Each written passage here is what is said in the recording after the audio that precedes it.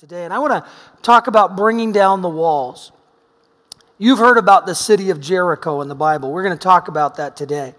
But I want to focus on another city and another area, the Portland area, the southwest area of Portland. That's us. Did you know that there are 1.6 million people who live in the Portland area? There are 1,700 churches in the Portland metropolitan area. And according to statistics these are provided by Mission Portland, there are 300,000 people who fellowship in those churches, those 1,700 churches. This is an area that needs God. Now, the 300,000 people out of that 1.6 million make up the church of Jesus Christ in this area. And this area needs God. Now, I know that God's interested in each individual, and every week we talk primarily about you and your life and how God can use you and bless you. But today, I want to take it a little broader, like the song was talking about. And I want to talk about us reaching this area, because I'm telling you, that is the heart of God. Not just that you're blessed, but that you're part of an army that is reaching a world that knows not God. In Joshua 6, verse 1, it says this, "Now Jericho was tightly shut up because of the Israelites. No one went out and no one came in."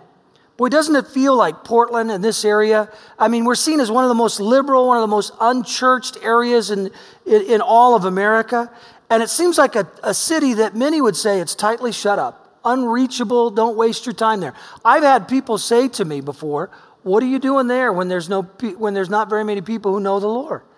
Well, where in the world do you think God sends His people? He sends us to places that are dark so that the light might shine. So the Lord speaks to His servant Joshua in verse 2 and says, "See, I have delivered Jericho into your hands." Now, I want to tell you, I firmly believe this.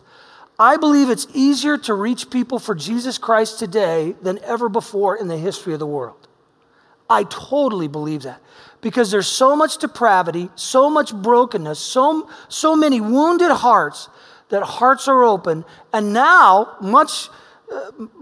we have much more than they had in an age before. We have the power of the Holy Spirit in the life of believers to lead us, guide us, and empower us to be witnesses. I think it's easier than ever because of those things. 1.3 million people need to be rescued in Portland, this Portland area. And there's a wall that the enemy's tried to throw up to keep these people from coming to Jesus Christ.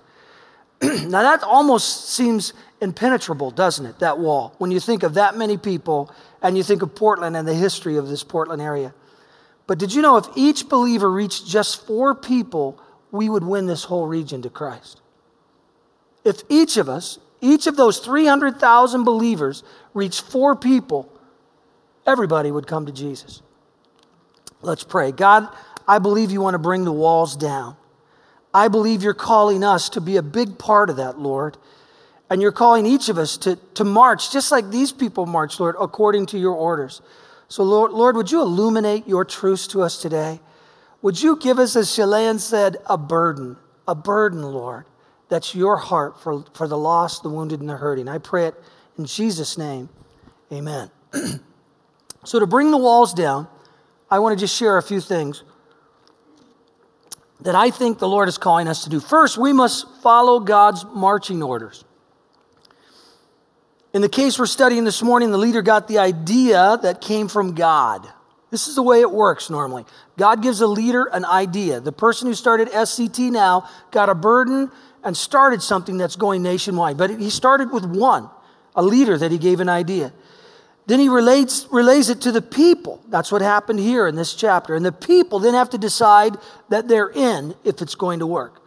God can give it to a leader, the leader can be in, but if the people aren't in, it's not going to work.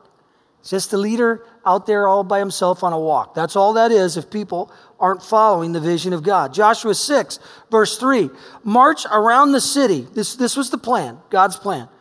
That's what he told the leader. March around the city once with all the armed men. Do this for 6 days.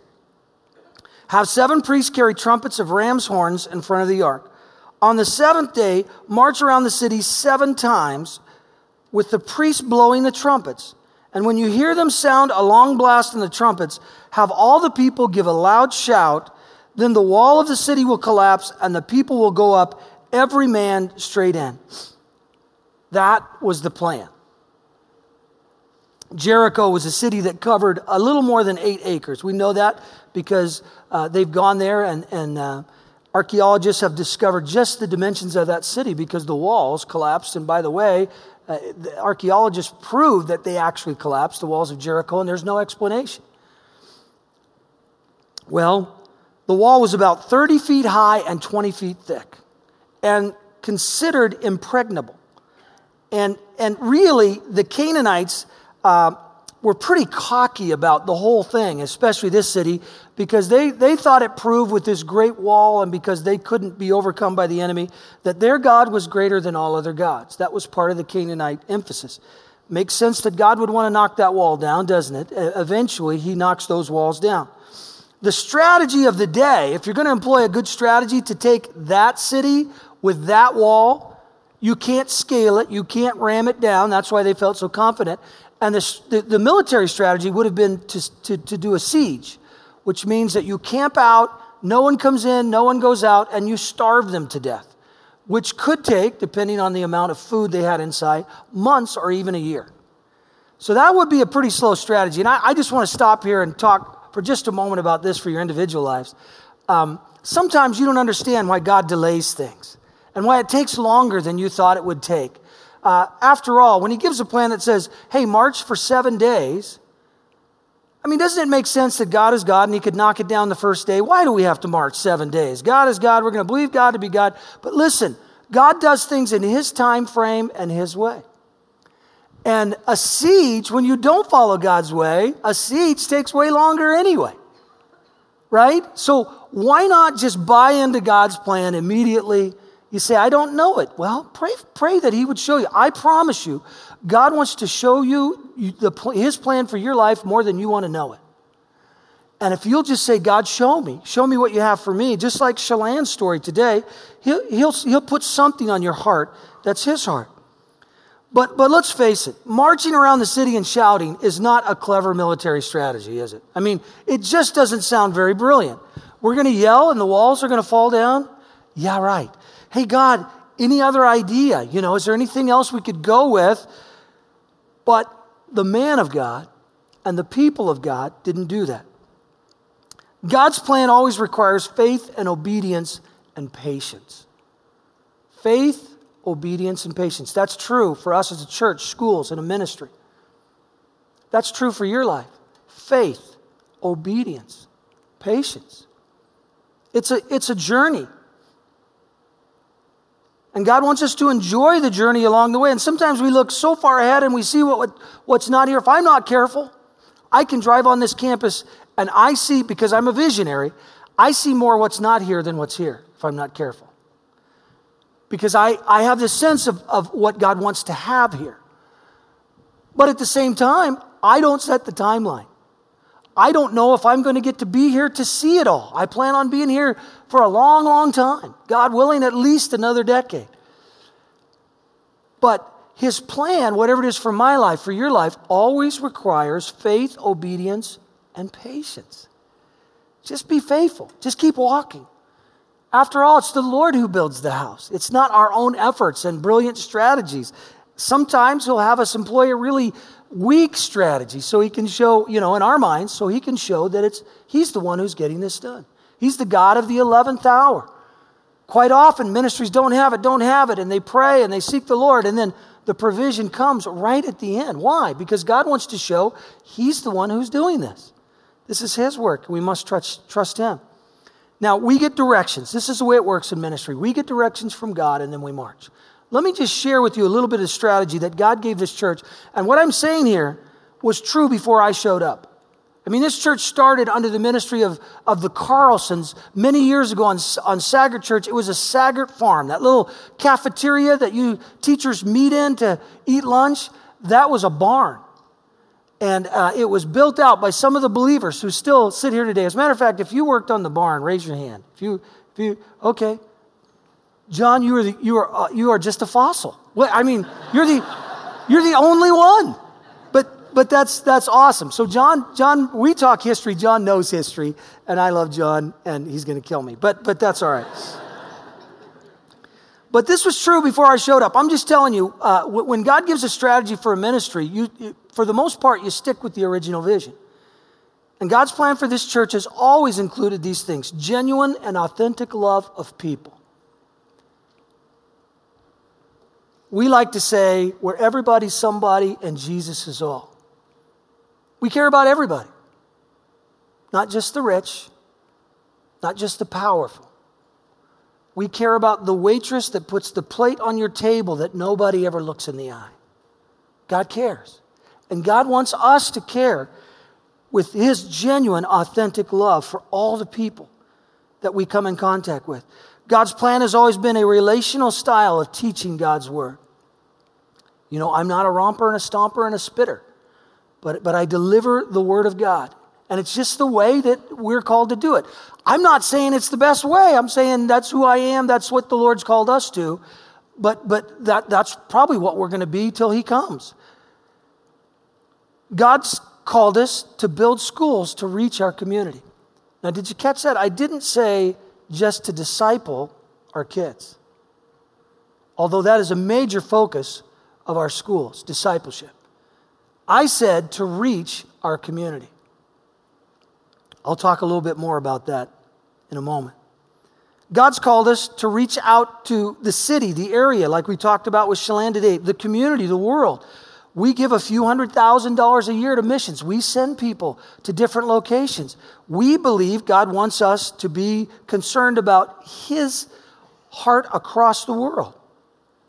And some might say, you know, especially when it comes to schools, I have pastor friends that will say to me, not a good idea to build schools. I'll tell you what's not a good idea. It's not a good idea when you don't follow God's marching orders. I don't get to say what we're going to do. I mean, it may feel like that to some of you at times. But, you know, I remember Candace came to me when I was pastoring several years ago, and she must have been 6 or 7. She said, "Daddy, who's the boss around here?" And I said, "Well, Jesus is the boss." And she said, "But who's the boss of all the people?" And I said, "Well, honey, Jesus is the boss of all the people." She got a little frustrated. She said, "Daddy, are you the boss?" Well, in my mind, no, I'm not the boss. Now, I take responsibility and authority because if I don't, I'll be judged accordingly. I have to make tough decisions, hard decisions, but Jesus is the boss. He's the captain, and I'm trying to follow Him. If I miss it, and I will sometimes, please understand my heart is always to follow the heart of Jesus Christ.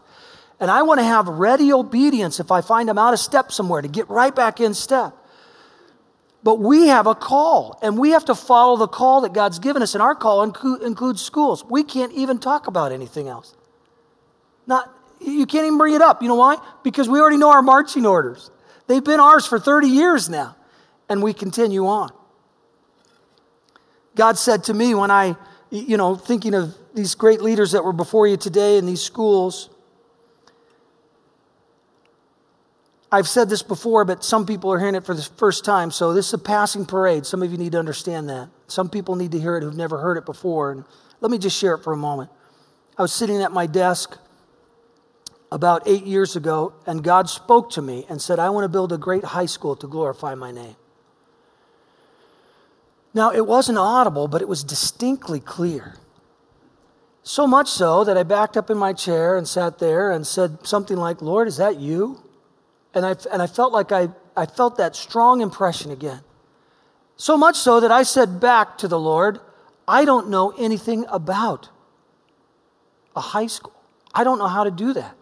And the Lord said to me, "I know a little bit about that." And I said, "Well, Lord, if that's what you want to do, then I'm in, because I just follow. Now, I can't make you follow. I'll tell you, it is my job to come before you to compel you to follow what I believe is God's vision. That is my job. That's part of it. That's what He's called me to do. But you're the one who decides if you're going to follow, and I'd never even try to force you. We all get to decide." But we started to move, and just in a short time, within a week, we had $1 million donation to build a new campus and start a high school. From the time we said, I said, "I'm in," and then I went to the elders, and they said, "We're in," and then a church said, "We're in," and Look what's happened.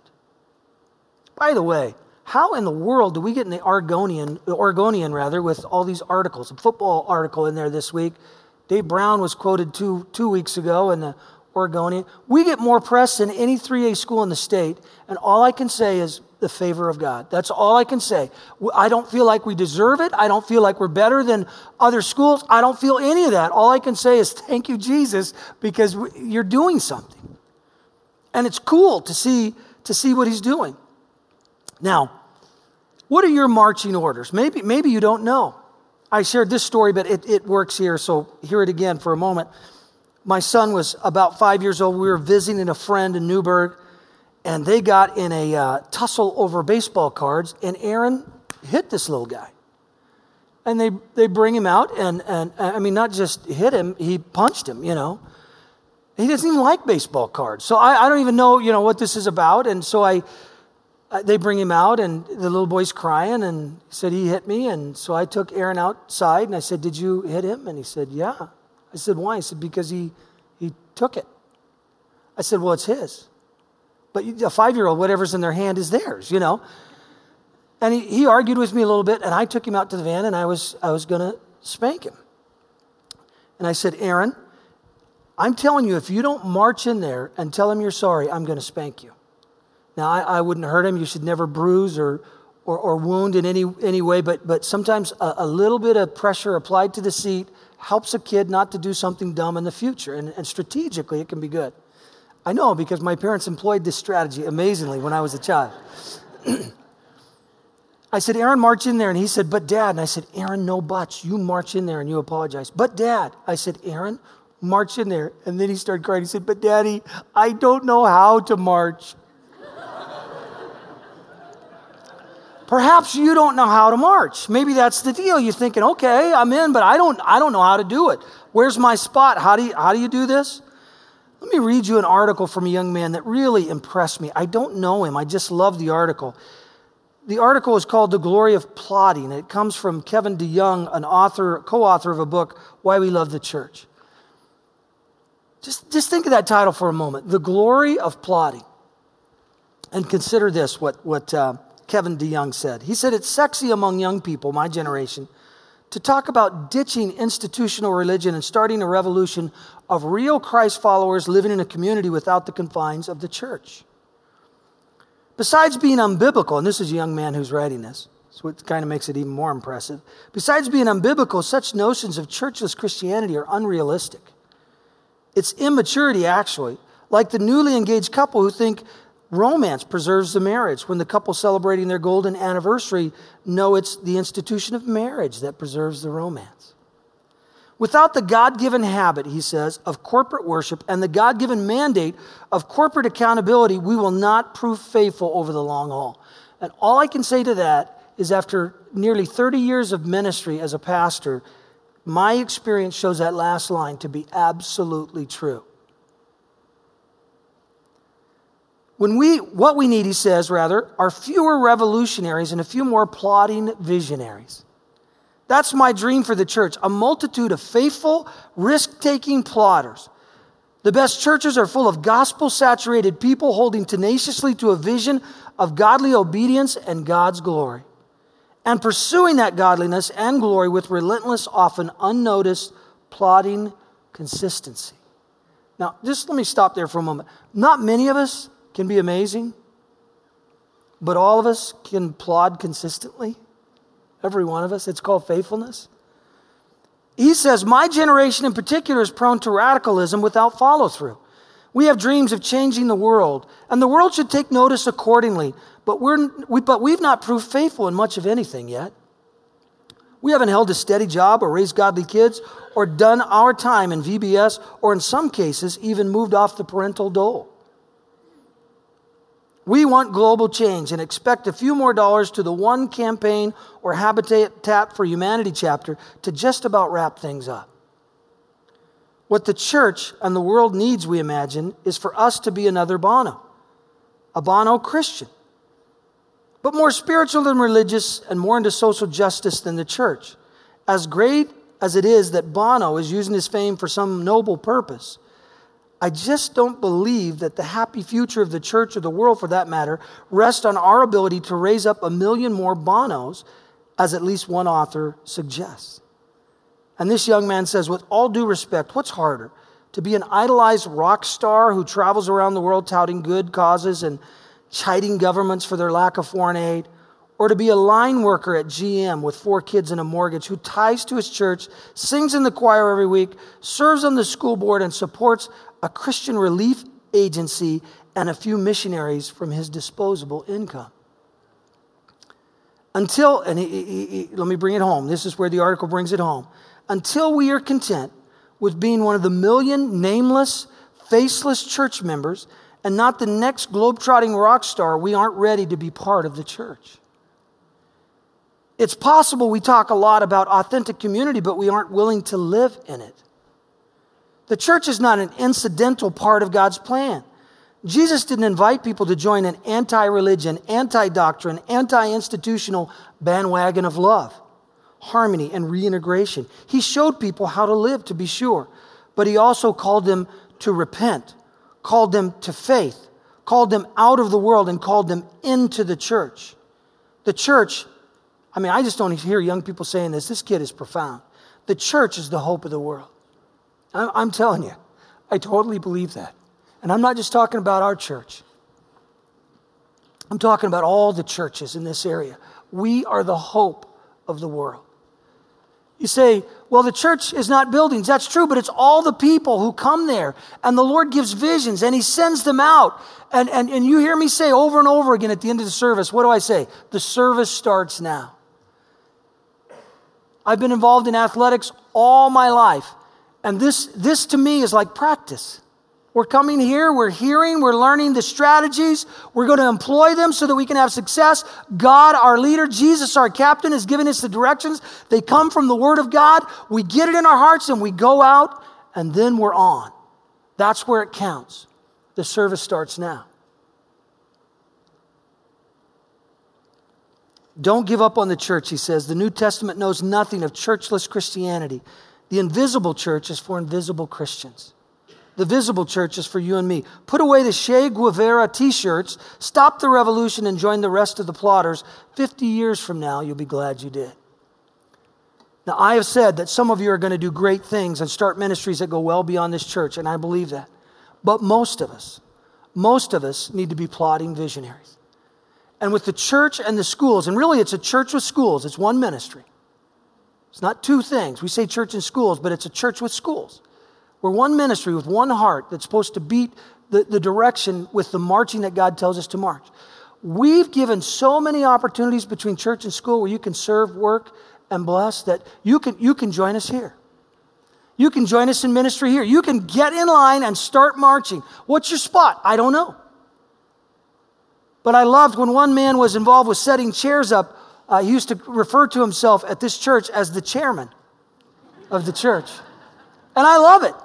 Because every time he put down a chair, you know what he thought? I am helping people come to Jesus. And it's true. It's true. God wants Portland to come to Jesus. God wants the Southwest area to come to him. Ever heard of Ampliatus? Probably not. Romans 16:18. Greet Ampliatus, whom I love in the Lord. I just wanted to put that name in there because it's just a random guy that nobody knows anything about. As far as we know, he didn't do anything amazing. But the man of God loved him, which means that God really loved him because he was faithful. Colossians 4:7. Tychicus will give you a full report about how I am getting along. He's a beloved brother and a faithful helper who serves with me in the Lord's work. Tychicus pretty much just greeted people on Paul's behalf and delivered letters. But he's beloved. Who said it doesn't count if it's what God's called us to do? Ask God what he wants you to do and then join in and march. Are we willing to be an Ampliatus or a Tychicus? Well, that was my first point. The next two will go fast. There's two more. We must show the love of God and have compassion for people. I know I mentioned this as part of what the church is called, but now I'm talking about our marching orders. It seems that much of the body of Christ has disdain for people who don't know Jesus these days, as if they're looking for a better grade of sinner before they could come to Jesus Christ. You cannot clean a fish before you catch it. I fish. I like to fish. I've never been able to clean a fish before I caught it. It is impossible. We are fishers of men. People come to Jesus, then they get cleaned up. And sometimes it's a pretty messy and slow process. But it's the call of the church of Jesus Christ. 1 Timothy 1:15. Now here's a great man of God reminding us of something. Paul, writing to a young man, he says, "This is a trustworthy saying, and everyone should accept it. Christ Jesus came in the world to save sinners." That's pretty much what Jesus came for. And that's you and me and everybody else.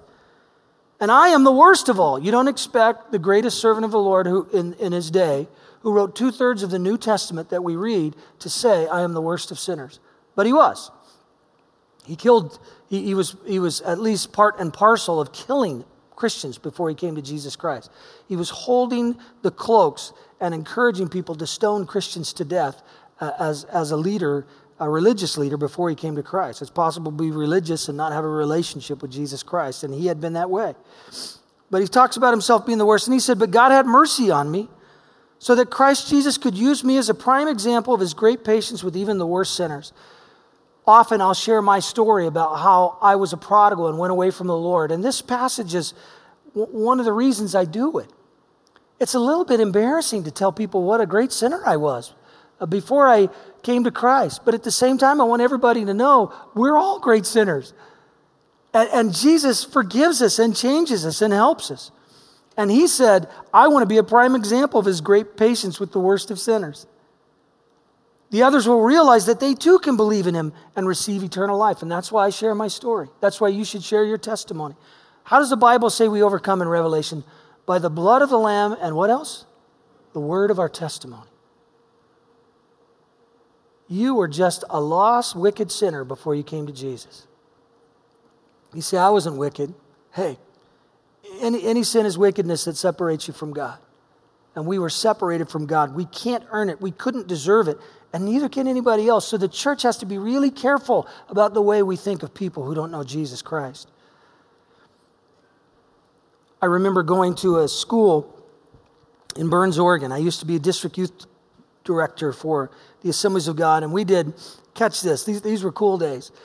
We did over 300 assemblies across the state of Oregon in a 5-year period where 3,000 students came to Jesus Christ. We would go in, we would have a speaker speak in an assembly, and we'd invite them out to churches at night. And it was just awesome. And it was a cool part of my life. But there was one story that really got me, and I want to share it with you this morning. There was a location called Burns, Oregon. Anybody ever been to Burns, Oregon? Don't sneeze or you'll miss it on the way through. But it's a cool area, and there's a pretty good sized high school there actually, because they come from the perimeters and on in.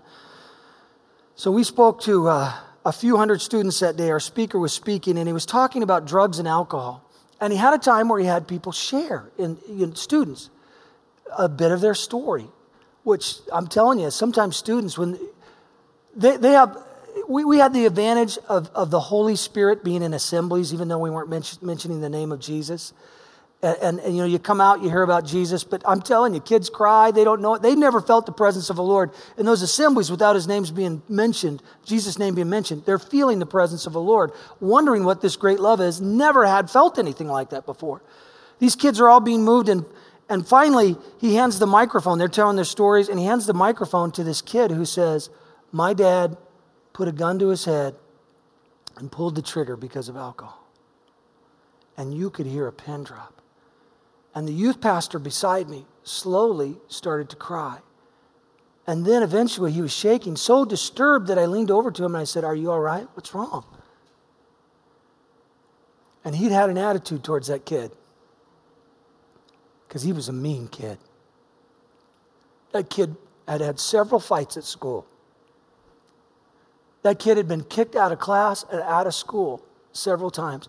And he sat there, and here's what happened. The Spirit of the Lord touched his heart to understand what God sees in that boy? How can that boy help it that he grew up in that family?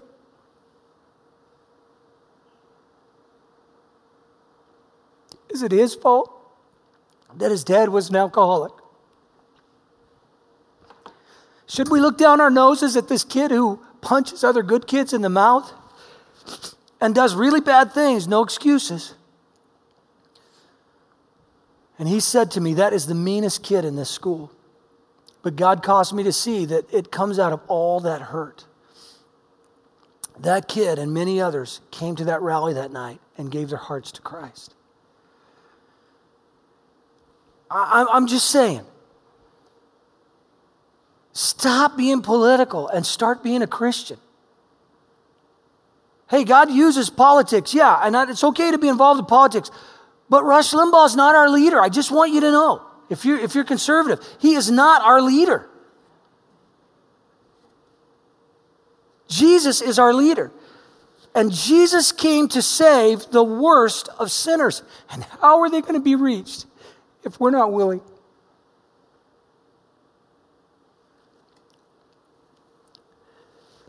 We allow the unsaved to come to our schools, and it's unusual for Christian schools.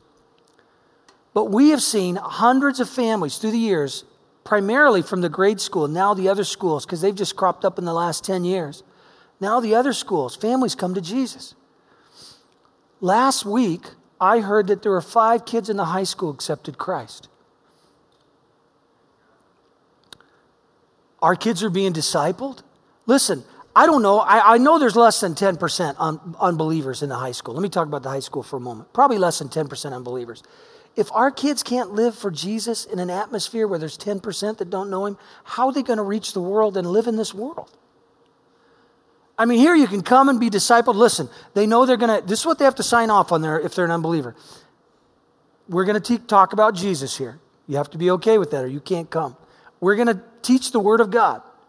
That's what evangelicals are, by the way. If you look it up in the dictionary, it means Jesus and the Word of God. That those are 2 things that are the most valued things among us. And they sign off on that, and then they have a code of conduct. If they break the code of conduct, we'll boot them because there's a sacred trust with parents too. So there's a holy tension here, we know, and it's not easy.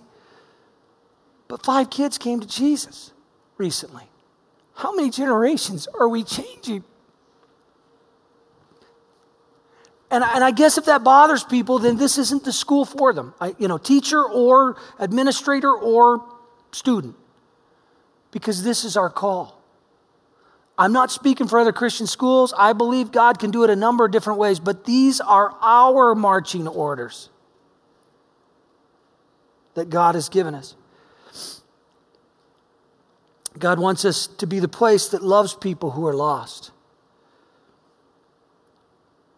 Luke 15, so he returned home to his father, and while he was still a long way off, his father saw him coming. Filled with love and compassion, he ran to his son, embraced him, and kissed him. His son said to him, Father, I have sinned against both heaven and you, and I am no longer worthy of being called your son. Now I'm talking about someone coming back to God. Did you know there's so many in our nation who knew as a child, but they're not, they know the truth, but they've moved away from it. And they were in church, children's church, as young people. And this guy didn't feel that he was worthy to come back. I'm telling you, a lot of unbelievers feel that way. But his father said to the servants, quick, bring the finest robe in the house and put it on him. Get a ring for his finger and sandals for his feet and kill the calf that we have been fattening. We must celebrate with the feast. For this son of mine was dead and has now returned to life. He was lost, but now he's found. So the party began. Did you know? I say it quite often here. The Bible says that when even one comes to Christ, that the angels in heaven rejoice. The Bible says right here that this guy who was lost, it looks like he took his inheritance, went out, was living wickedly in the city with prostitutes and all of that. And yet, and believe me, understand now, the father in this story is God. That's the allegory here. And God ran towards the one who'd made the mistakes. And God the Father hugged them and kissed them and loved on them. But the older brother didn't want to have anything to do with it. Hey, why does he get an inheritance? Why does he get to be treated so well when he's done so many rotten things? Well, God is a God of second chances. Did you know that God hates it when His children are smug and self-righteous? I read this story this week and I liked it. Josephine was one of those people who didn't care to have sinners around the church. She became the self-appointed monitor of righteousness. You ever meet one of those people? Scary people.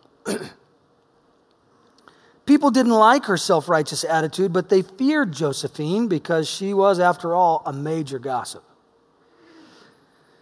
She made a big mistake one day, however, when she accused Fred, a new attendee, of being an alcoholic after she saw his old pickup parked in front of the town's only bar that afternoon. She emphatically told Fred that everyone had seen his truck, and now everyone knew that he had a problem. Fred, a man of few words, stared at her for a moment and just turned and walked away. He didn't explain, defend, or deny. He said nothing. Later that evening, Fred quietly parked his pickup in front of Josephine's house, walked home, and left it there all night.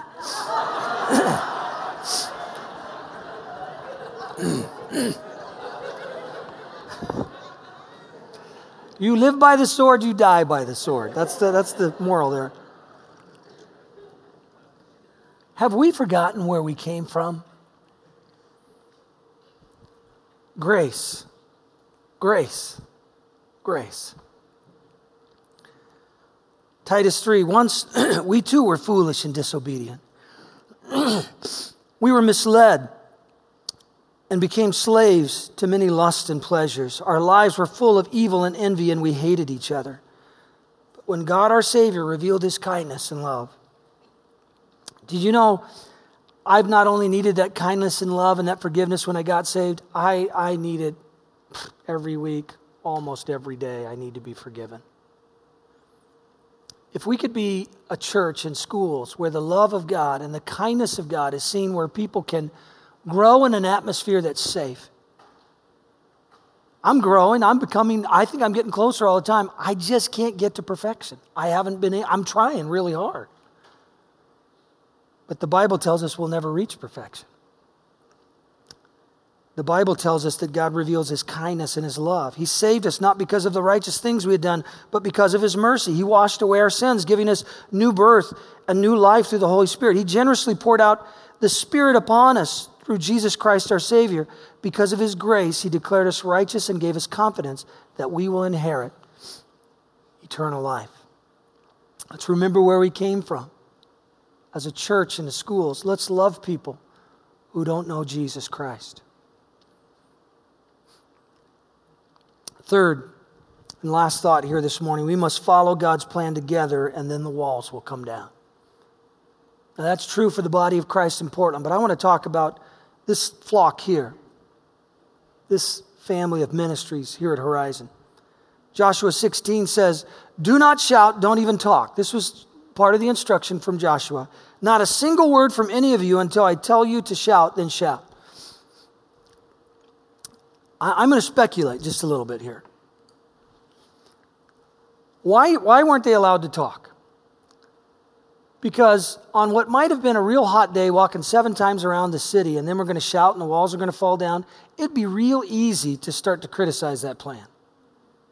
Wouldn't it? Turn around going, who does Joshua think he is? We're going to shout and the walls are going to fall down. Why do we have to walk 7 times? It's not necessary. That's not even a good plan. I mean, I don't know, but I'm speculating that not talking helped the criticism to stay at a low level, like no level.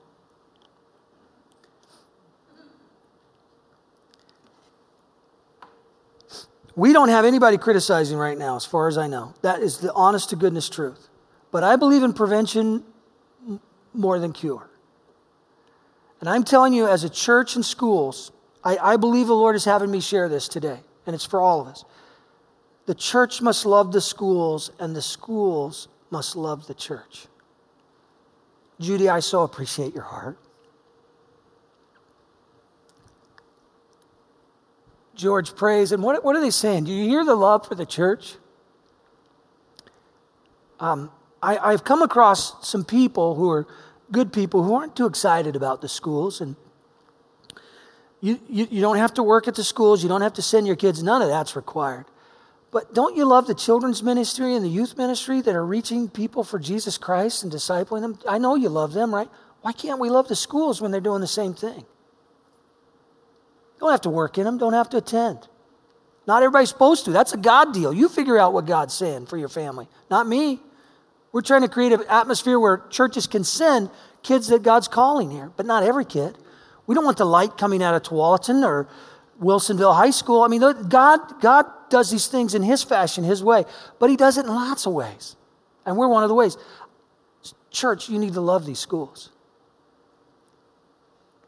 And for the schools, we need you to love us. You know why? Because we love you and we need to be unified. Psalm 133 tells us the importance of this unity and what happens. Behold, how good and how pleasant it is for brothers to dwell together in unity. So what's this unity do? Skip down to verse 3. Look at the middle of the verse. It's still talking about unity. For there the Lord commanded the blessing, life, forever. When we're unified, an increased blessing of the Lord flows. When we're not critical of one another, when we're loving one another, unbelievers want to get involved in that. The Spirit of God flows more freely. There's not near as many problems to fix. There's always problems of some sort. We can't completely escape it, but if we just make a decision that we're going to love all the ministries here that God has, then God's going to command His blessing to flow. Joshua 6:20 shows us. Now we're talking about Southwest Portland, because what are we talking about with these schools? We're talking about reaching Southwest Portland. What are we talking about with this church and ministries? We're talking about reaching this whole Portland area. We're talking about doing our part. If you'll join with us and you'll get involved, I promise you I can help you reach your 4. We can help you get there. We can do our part. We can all be plotting visionaries. When the people, they marched, and when they heard the sound of the ram's horn, they shouted as loud as they could, and suddenly the walls of Jericho collapsed. Totally idiotic plan from military strategy viewpoint, but it was God's plan because He was showing He's the one in charge. They were faithful, they obeyed, and they charged straight in and they captured it. I believe the Lord will help us reach this area. I believe it's easier than you think to reach this area. I believe God is doing some great things among us, and every one of us can be involved. I'll close with this story. I was speaking at a youth camp in Wisconsin several years ago. And I took my young family to one of the lakes. There's just lakes everywhere in Wisconsin. And there was a little town, I believe it was Waupaca, Wisconsin. And they make their own beaches on these lakes and bring in the sand, and then they have lifeguards. It just feels like a beach in California. That's where I was raised. But they have lifeguards and, all kinds of activity, and there are hundreds of people out there at this little bitty town swimming in what would look like a community lake. It was just a lake that the community was swimming in. And so we're kind of having fun, and there's a ramp out there, and it looks like there's a few lifeguards there because there's so many kids, and then all of a sudden, a whistle blows, and someone yells, "Everybody out of the water, now," and then boom, lifeguards appear. And we don't know what's going on, but we know it's urgent, and people are running out, like the movie Jaws. They're just, running out of there really fast. And I'm thinking, what in the world is going on? And then all of a sudden, it looked like 20 or 30 lifeguards. I mean, I hadn't seen them all before. Spread out on the front of the beach. They join hands, these lifeguards. I've never seen anything like this. And they started walking into the water, went underwater, and swam to feel the whole bottom of the water. And while they were under, someone said, "There's a 3-year-old girl who's missing. Her mama can't find her." And in less than a minute, they had scoured the whole bottom of that whole area that was roped off. And they came back up and said, "She's not here." And then they found her somewhere. But I left that day totally impressed with the way those guys were organized to reach someone who was drowning, who might have been close to death. They were ready to rescue. Now, I believe the Lord would say this to us today. He wants us to join hands. He wants us to sweep through the Southwest Portland area because He wants people to come to Him. He doesn't want any to be lost.